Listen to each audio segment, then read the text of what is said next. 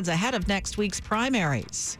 And Virginia's governor is holding firm on tightening abortion restrictions in the Commonwealth. New tonight, there's a new head coach on the horizon for DC United.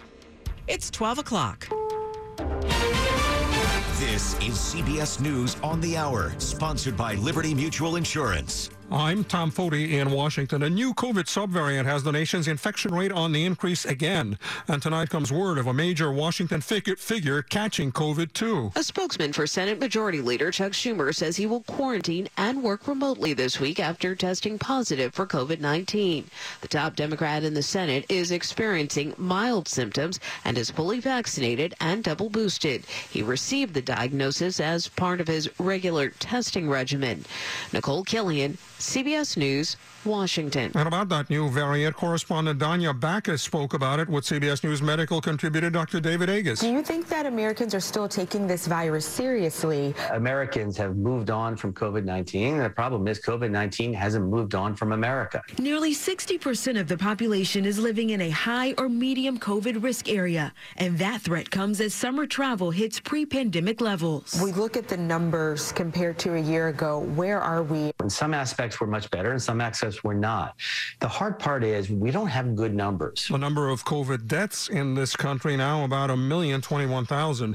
As the Congressional Committee investigating the January 6th riot of last year prepares to resume public hearings this Tuesday, there is word from lawyers for one-time Trump aide Steve Bannon that he's not willing to testify. He is under criminal indictment for refusing to do that before. The committee, of course, has not yet had a chance to discuss it, but I expect that we will be hearing from him, and there are many questions that we have for him. January 6th committee member Zoe Lofgren on CNN. Giant ancient sequoias and a small California town remain in danger from a fast-spreading wildfire. It is in Yosemite National Park and has doubled in size this past weekend. The weather's not helping. The forecast right now is indicating that there will be a heating trend through the week. So we're looking for tougher firefighting conditions in the next 72 hours. Stanley Berkowitz of the Forest Service. Other fires also pose risks throughout the western and mountain regions.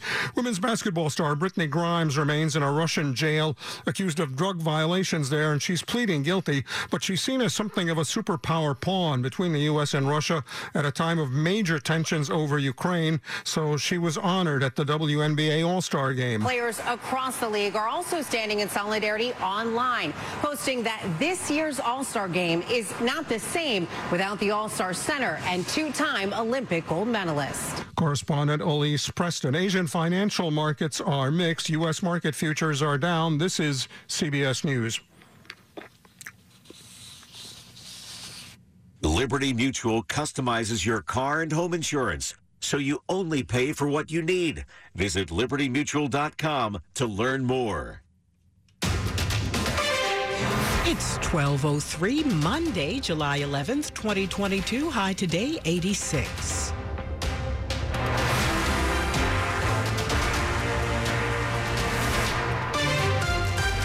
Good morning. I'm Stephanie Gaines Bryant. The top local stories we're following this hour. 3 Bethesda houses of worship, all in the same neighborhood, have been vandalized in the last couple of days.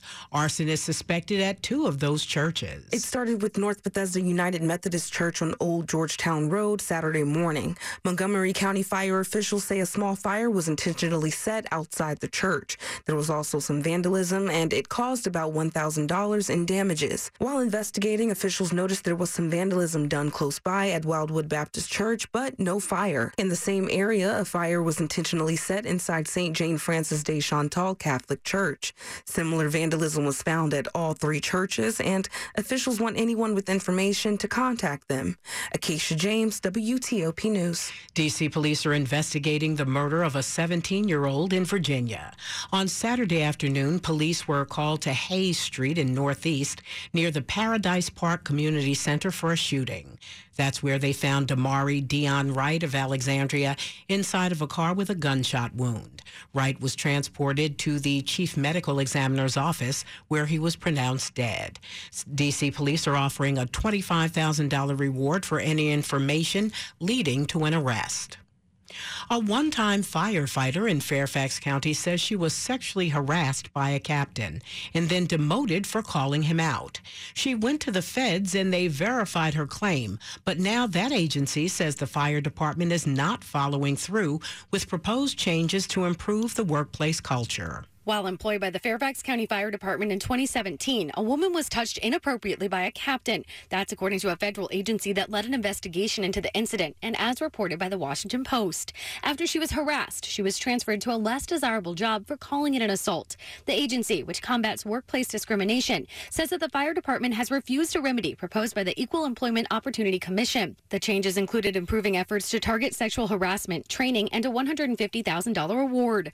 The woman did not want to be identified, as she said she currently works in law enforcement. Valerie Bonk, WTOP News. Fairfax County Fire tells WTOP in a statement, quote, the Fire and Rescue Department has worked hard to improve the department's culture, both before and in the 4.5 years since the incident involving the former firefighter.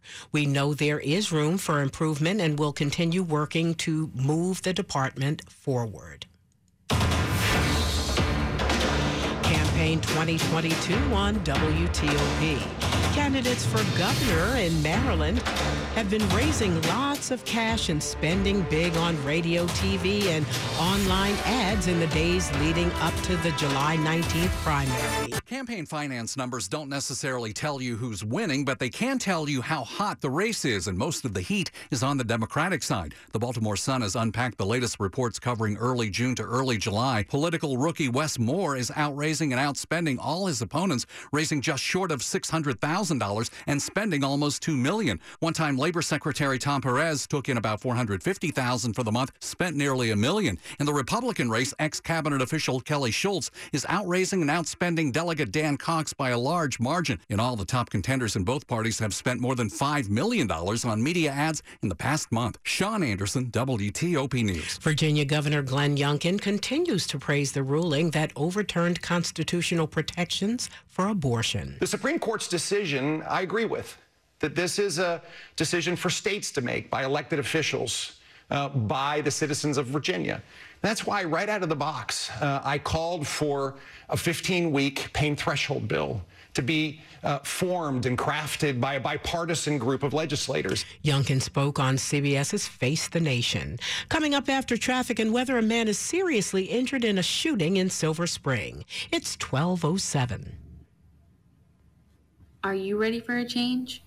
Job Corps provides free career training that opens doors for low-income 16 to 24-year-olds. We can help you earn your high school diploma and learn the skills you need to level up your career. With our hands-on training in over 100 career areas, you will gain real work experience while being